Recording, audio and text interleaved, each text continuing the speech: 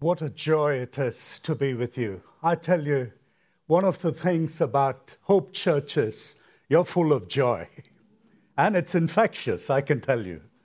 I think I've danced more today because of Pastor Q. I think, just to see the joy of the Lord in your pastors and your leaders is so amazing.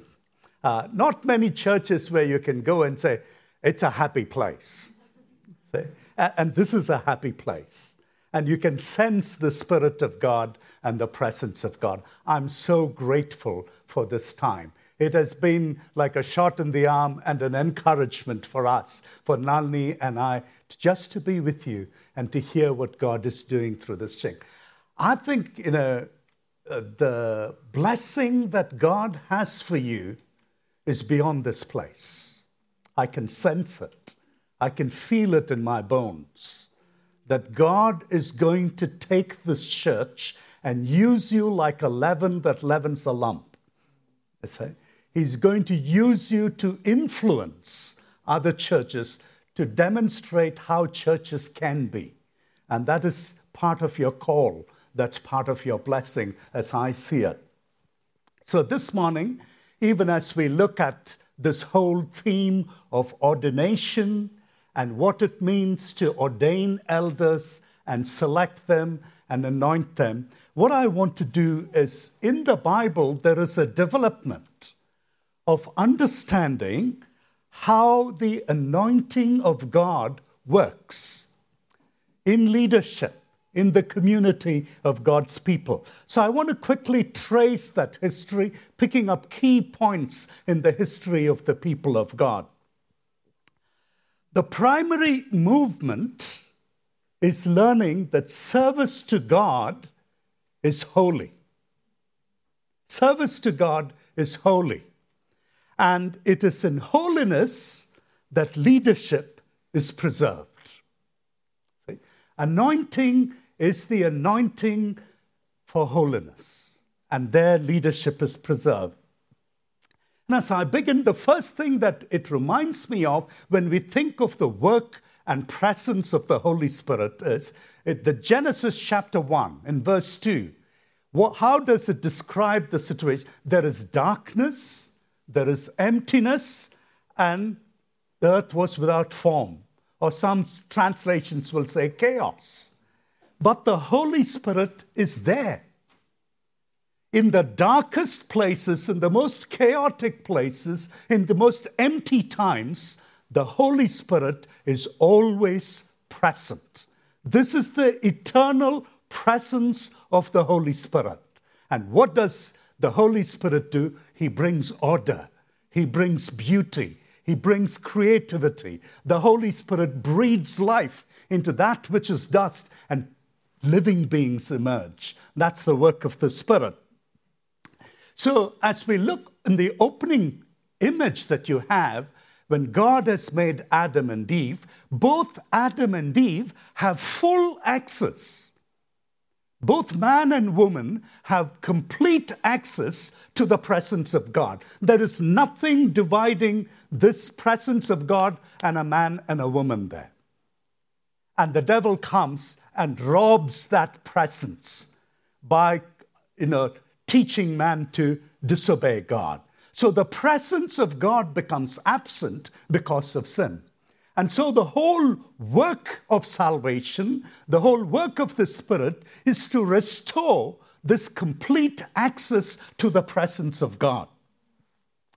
So as we look at this presence of God now, because of the sin of man, it sort of comes and goes. Man and woman, they're trying hard to draw closer to God. And when you pick up the story, we jump a little later in the history of Israel, you come to that place where the people of Israel have come out of Egypt, and they are there, and Moses is teaching them how to build the tabernacle. And it is there in that tabernacle that God's presence comes in visible, powerful ways to the people. In Exodus chapter 30, verse 25, it says, Moses is teaching people how to preserve holiness.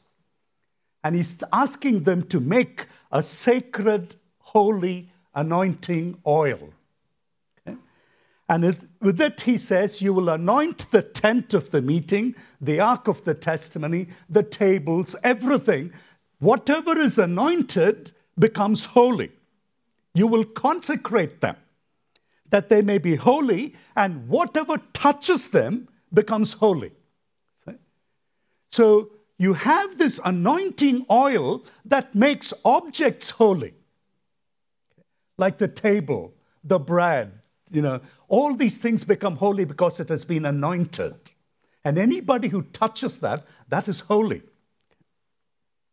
Then from there, the very next chapter, it tells us in chapter 30, verses 30 to 32 in Exodus, he's anointing the priest, Aaron and his sons. And he says, consecrate them, that they may serve me as priests. And you shall say to the people, Israel, this shall be my holy anointing oil through the generations. It shall not be poured on the body of an ordinary person. So the anointing oil that was poured on the priest was not available for the ordinary person. The holiness was preserved in this exclusive Aaronic priesthood. And the common person did not have access to this anointing. And he says, this is holy, it shall be holy to you. And there shall be a clear separation between what is common and what is holy. So you see this kind of a distance between what is holy and what is common. Then when you come to Exodus chapter 31, in verses 1 to 7, it says, the Lord said to Moses, see, I have called by name, and he's talking about the construction of the tabernacle, Bezalel, the son of Uri, of the tribe of Judah, and I have filled him with the Spirit of God. For what? See? With ability, with intelligence, with knowledge and craftsmen to design and create artistic designs. So common, skills are endowed by the Holy Spirit because God calls this man and gives him the special skills. And then he attaches to him other people. And he says, I've given to able man ability that they may make all that I have commanded them. So the coming of the Holy Spirit is there in the priesthood, and it is there for special callings on some people to do certain tasks with special abilities, special skills, and knowledge.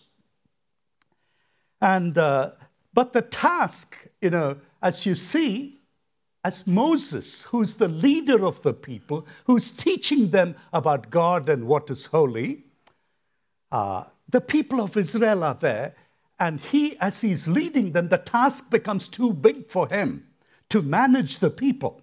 And that's where you see the emergence of leadership happening. And in Numbers chapter 11, 16 to 17, it says, the Lord said to Moses, gather for me 70 men of the elders of Israel, whom you know to be elders of the people, officers, and bring them to the tent of the meeting. Let them take their stand there with you, and I will take some of the Spirit that is on you and put it on them, and they shall bear the burden of the people with you, so that you may not bear it alone. So what's happening? Moses has the Spirit of God. Aaron is anointed as a priest by the anointing oil. And now, because the task is too great, God is teaching Moses. He's saying, gather 70 people, and I'll take the Spirit that is on you, and I will put it upon the elders, the officers. So part of the way the working of God is, elders and leaders, just by themselves, the task is great. You always need people to assist them.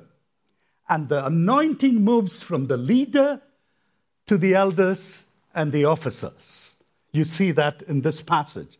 Then in Numbers 11:25, it says, the Lord came down in a cloud and spoke to him, took some of the Spirit that was on him, put it on the 70 elders.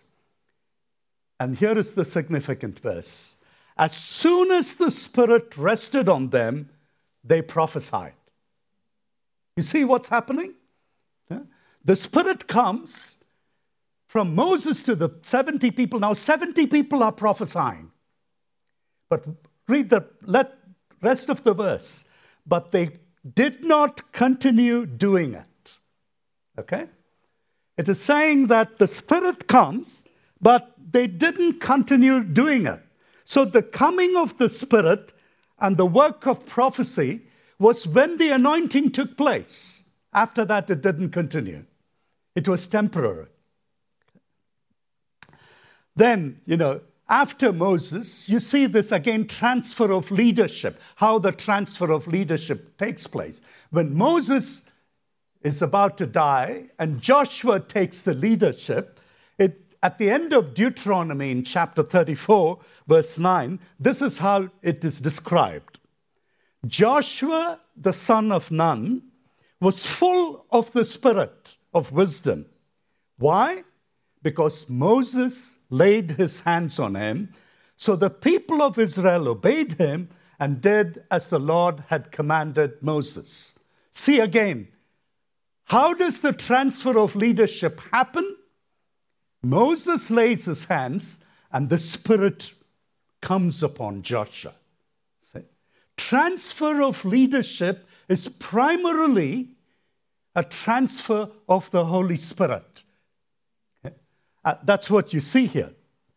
Then, if you look at the history of Israel, what happens is there are big gaps in the history of Israel.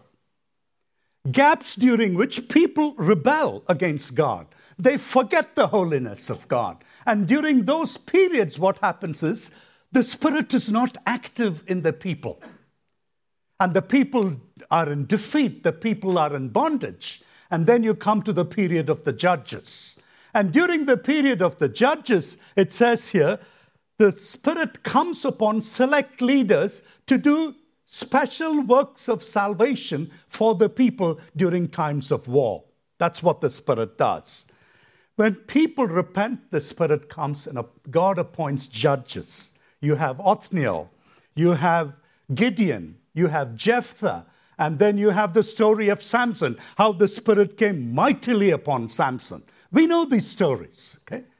But these are not permanent ways in which these leaders continue to demonstrate the Spirit, nor was it something shared by the people of God. See? It was just for select people. Then after another gap of about 200 years after the Judges, then there is a verse when the book of Samuel starts where it says, the word of the Lord was rare in those days. You see? Word of God was rare. The prophetic word, the word coming to the people was rare. And then comes the story of Samuel. Then comes the story of how God anoints him. Not only God anoints him, when the people of Israel choose a king, what happens? It is Samuel who lays hands on Saul and David, and the anointing moves to them.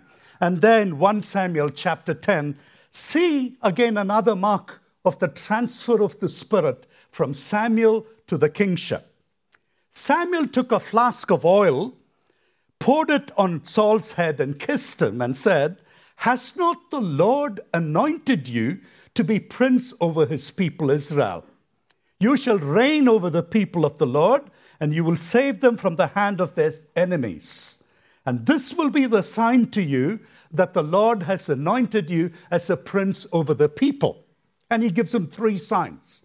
But the last sign is the most significant. Verse 6, it says there, the Spirit of the Lord will rush upon you, and you will prophesy with them. See? And be turned into another man. See?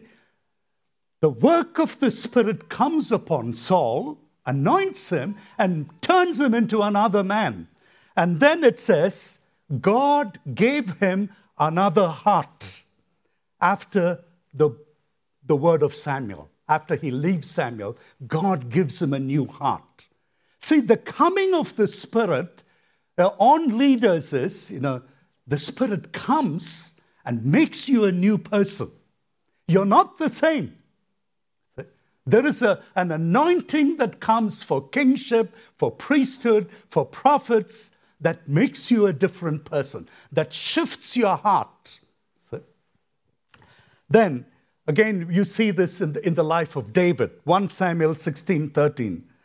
Samuel took the horn of oil and anointed him in the midst of his brothers.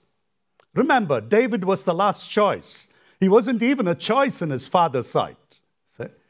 And God anoints him, and it says, the Spirit of the Lord rushed upon David from that day forward. Again, you see, with the anointing, with the call to leadership, whether it's priestly, prophetic, or kingly, it is the anointing of the Spirit that comes upon a person. Okay? So all these things, when you look at it, slowly, the royal kingship and the prophetic ministry becomes hereditary. It passes from father to son, and it is assumed that the son will be like the father. But you know the story. Samuel's sons were far from godly men. David's sons, didn't really follow the Lord either.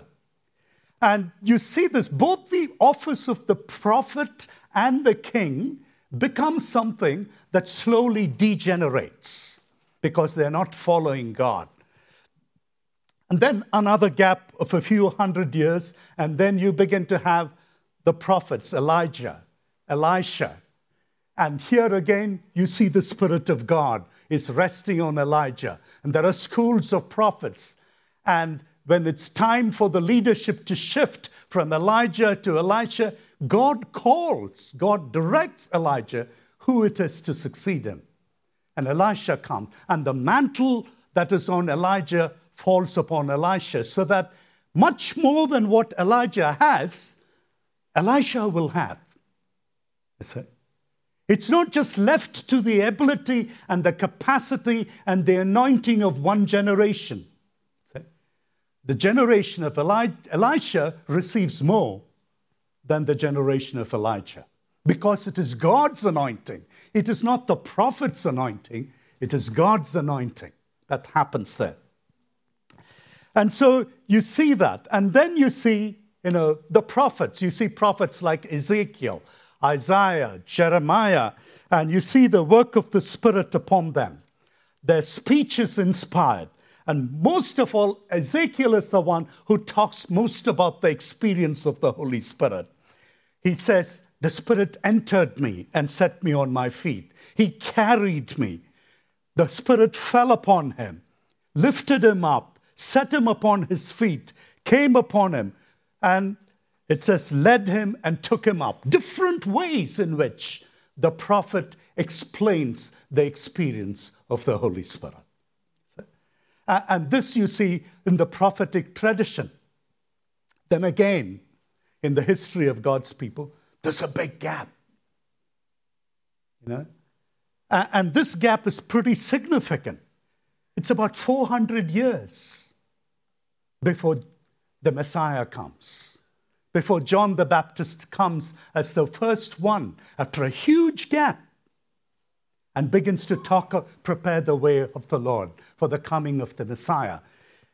But the amazing thing you see is, although there are huge gaps in the history of God's people, when God's word is rare or the Spirit is not present and there's rebellion and people are fallen away, still the Spirit comes again and again and again, doing the same thing, empowering, dwelling, doing, making things holy. This is what you see. So there is no stopping the work of the Holy Spirit. And the Spirit comes to renew God's people whenever they turn to Him. So the anointing of the Holy Spirit is what marks a leader. anointing of the Spirit is what marks a leader. It's a public evidence. It's not just a private experience, you see. It empowers the leader. It is a personal experience. And, for those of us who are part of the Presbyterian tradition, we choose elders. We have a democratic process. We nominate, and nominating committees meet together and come up with these names, and the congregation votes and all that. But that's not what makes a leader, a deacon or an elder, you see. Along with the transfer of leadership, there has to be a transfer of the Holy Spirit. From one generation to another of leadership, there must be an anointing of the Holy Spirit that moves. And Stephen, what did he do? He was waiting at tables, but he was anointed in the Holy Spirit. And that is the mark of how a church ought to ordain, so that there is a visible demonstration of the Spirit moving from one generation of leadership to the next generation. There is a Spirit experience that comes with the laying on of hands. That's why when we call elders, deacons, or pastors when they're ordained, lay hands on them, there is something that happens. God honors that transfer of leadership. That just like the Spirit that was on Moses was taken and put on the 70 elders, there's a way in which it happens again and again. And so as we look at this, after this gap of 400 years, Jesus comes. And when Jesus comes, it's a completely different thing that happens with the coming of the Spirit. Jesus' own public validation of an anointing of the Spirit. Because he comes, he's fully human, not only divine. And as he comes to his baptism, in public view, there is a validation by God. This is my beloved Son. With him I'm well pleased. And the heavens open and the Spirit comes. You see? And when the Spirit comes, it is in the power of the Spirit. When he first speaks, in the first sermon that he speaks in, he says, "The Spirit of the Lord God is upon me, for he has anointed me," you see, "to bring good news to the afflicted. He has sent me to bind up the brokenhearted, proclaim liberty to the captives, freedom to the prisoners." What is it that empowers ministry? It's the anointing, even for Jesus. And Jesus becomes the prime example of what it means to be a leader, to be anointed of the Holy Spirit. Yes, Jesus comes in the lineage of David, in the lineage of Aaron. He's the prophet, priest, and king. But the transfer of leadership is always an anointing of the Holy Spirit. See how Jesus does that to the disciples. See? John 14:16, he says, "I will ask the Father, he will give you another helper to be with you forever." So this is the Father's desire from the beginning. You see, to send you the helper. And he says, "The helper, the Holy Spirit, whom the Father will send in my name, he will teach you all things and bring to your remembrance all that I have said to you." See? So the Father and the Son are working together to give the Holy Spirit to the disciples. That is part of the purpose of the coming of Jesus, to restore this full access to the presence of God that was robbed at Eden. See? He's restoring again. And then again in Luke chapter 24, verse 49, he says, "I'm sending you the promise of the Father upon you. Stay in the city until you're clothed with power from on high." And then we know that story, how they're waiting. And at Pentecost, the Holy Spirit comes. And it says, when the day of Pentecost arrived, they were all together in one place. And it is this togetherness I want you to remember. Okay? The Holy Spirit is no more on a select few. It is for all who are gathered together. It's about 120 people. And it says, suddenly there was the sound of a mighty rushing wind, and it filled the entire house where they were sitting. It's not just on one or two people. The entire house. See? Now, when we are expecting a movement of the Holy Spirit, I want Hope Church to always expect that every single person will be filled with the Spirit. Amen. That no person will leave this building without experiencing the anointing of the Spirit. Not one person. You see? Nobody should feel saying, okay, I wish I got what that person received. You see? Everybody should receive the Spirit. This is the basic difference that Jesus brings. So as you see, it's rested on each one of them. And who was there? There were the 12 disciples. There was the family of Jesus. There were women. All these people were there. And this is how Peter explains that event. In Acts chapter 2, verse 16, he says, "This is what was uttered by the prophet Joel. It will come to pass, I'll pour out my Spirit on all flesh. Your sons and daughters will prophesy. Your old men will dream dreams. Your young men will see vision. Male and female servants. In those days, I will pour out my Spirit." And I want you to see this prophecy and this fulfillment, as Peter interprets it, encompasses everybody. Okay? He says, your sons and daughters. No more is it the hereditary David's sons or Aaron's sons or Samuel's sons. Now it is your sons and daughters. See? This is something that is to move. Leadership is to move from one generation to another, and that is an anointing of the Holy Spirit. See? Your sons and daughters will prophesy. It's a community where children are anointed. Okay? Not just adults. Children are anointed, that they will be faithful, more faithful. See? One of the things we pray for at Eternity often is for children, that they'll be more faithful. They will stand on our shoulders and rise higher. You see? That should be a common vision of the church, so that there is no more this gap of 200 years or 400 years when the Word of God was rare. That the Word of God continues, prophecy continues from generation to generation. This is the hope. This is the promise. In the late 1800s, in India, there was an orphanage run by a missionary, by an Indian woman called Ramabai. It was called Ramabai Mukti Mission, meaning Ramabai Freedom Mission. They were all orphans, illegitimate children who were brought there, and she took care of them. And there was a movement of the Holy Spirit where suddenly, this is a children's orphanage, okay?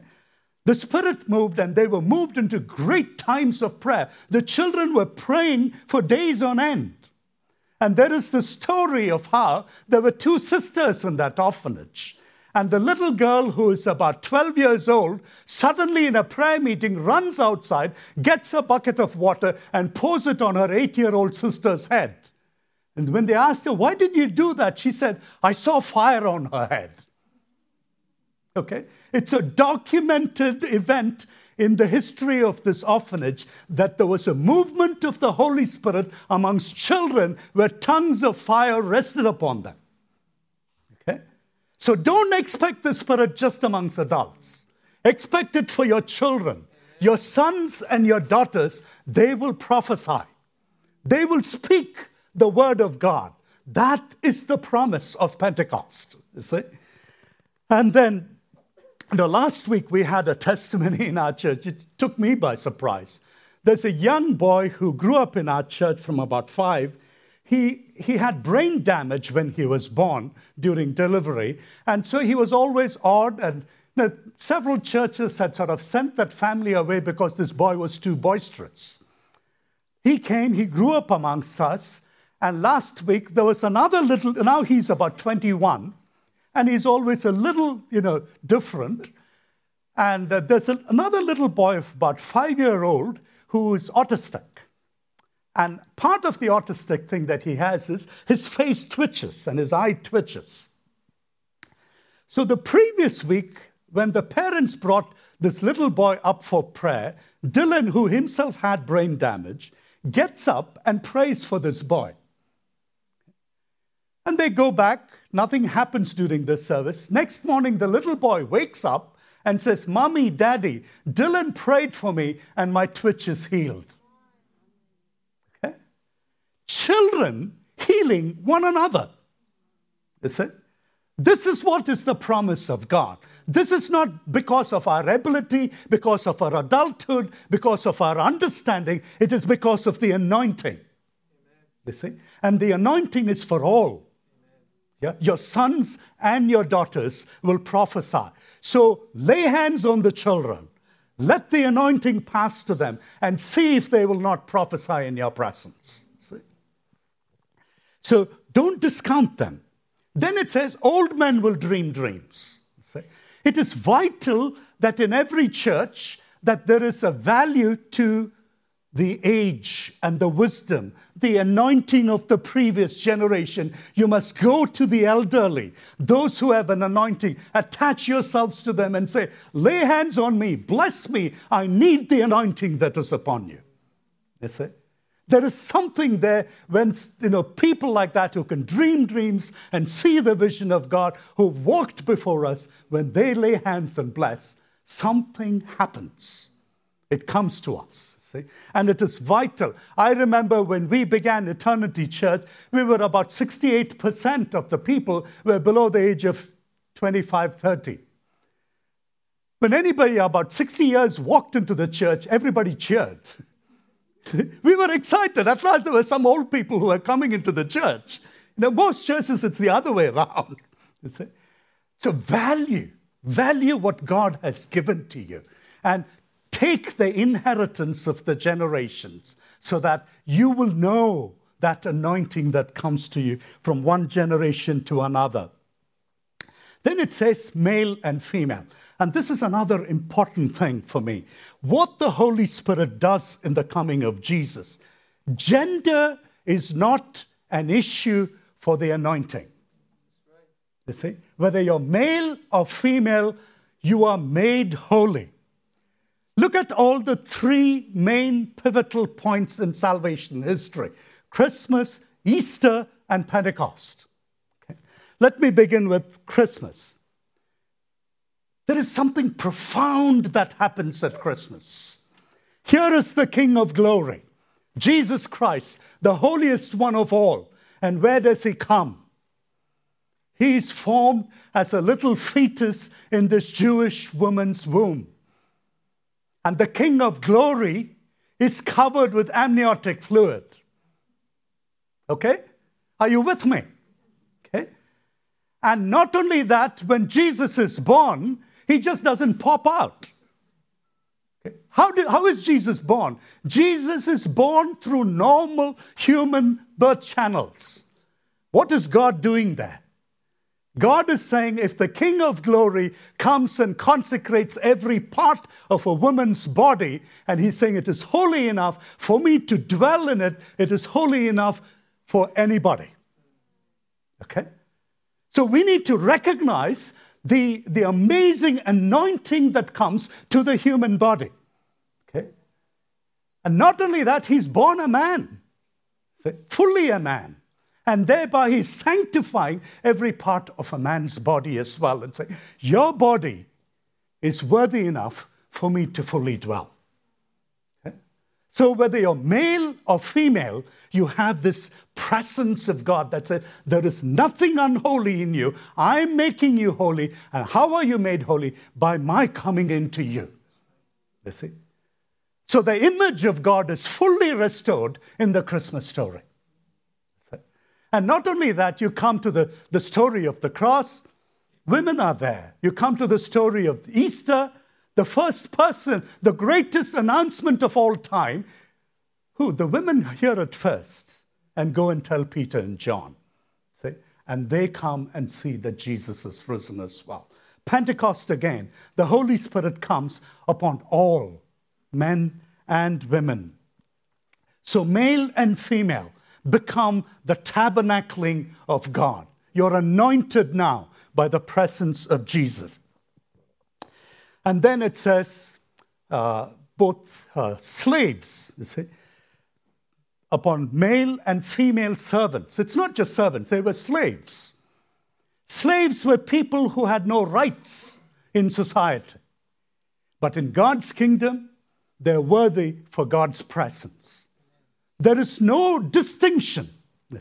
Every person, child, adult, old, male, female, those that society has said, you have no place, God's kingdom says, I have a place in you. That's what it says. So the Spirit moves in the whole community. The whole community. It's not just for a select few. What happens at Pentecost is repeated in different places. You see this again and again. In Acts chapter 6, you see that when it happens, when they choose the apostles, the deacons rather. The Holy Spirit is there present in them. And who are they? They're all kinds of Gentile, normally they're not Jewish names that you see. These are Gentile Christians who've become. In the Samaritan church, you see this again. When the Samaritan church receives the gospel, they send Peter and John, and they lay hands on them, and the Samaritan church receives the Holy Spirit. The whole church becomes anointed in the Holy Spirit through the laying on of hands. You come to Acts chapter 10, again, Cornelius. Who is Cornelius? A Roman centurion. He is the one who is faithful. And then the Spirit of God comes upon him, his household, his friends. Isn't that amazing? I pray there will be many Corneliuses here. Because of your faithfulness, your household, your friends will be anointed in the Holy Spirit, not just you. You see? That's the work of the Spirit. He wants all of us. He wants to be present in all of us. So, the anointing is not limited to leaders, but leaders have an anointing to lay hands on others. So that in the laying on of hands, the anointing passes from one to the other, so that whole communities can demonstrate the presence of the living God. So the call in leadership and ordination as you lay hands is, we pray that they will receive the Spirit. See? Not only that they will receive the Spirit, but they will lay hands on you. So as a congregation, come to your elders. Come to your deacons. The reason they're being anointed is so that they will have the anointing. Ask for prayer. Ask for them to lay hands on you so that the Spirit moves upon you. That's the call. That's why Paul tells to Timothy, don't neglect the gift of God that is in you, that was given through prophecy and the laying on of my hands. And he says, practice these things. You see? The prophecy and the anointing. Immerse yourself in them so that all may see your progress. So this is the call for elders, for deacons, as they are ordained today. Pray that there is an anointing, a holy anointing of the Holy Spirit upon them. Not just upon them, but upon you, as you receive the anointing from them. And as fathers, as mothers, as uncles, as aunties, as grandparents, lay hands on the next generation. And let the next generation demonstrate the anointing of God. So this is the vision of God, that God will dwell with them. They will be his people, and he will be their God. That's the whole hope of Revelation, and that's the hope of the church. Let us pray.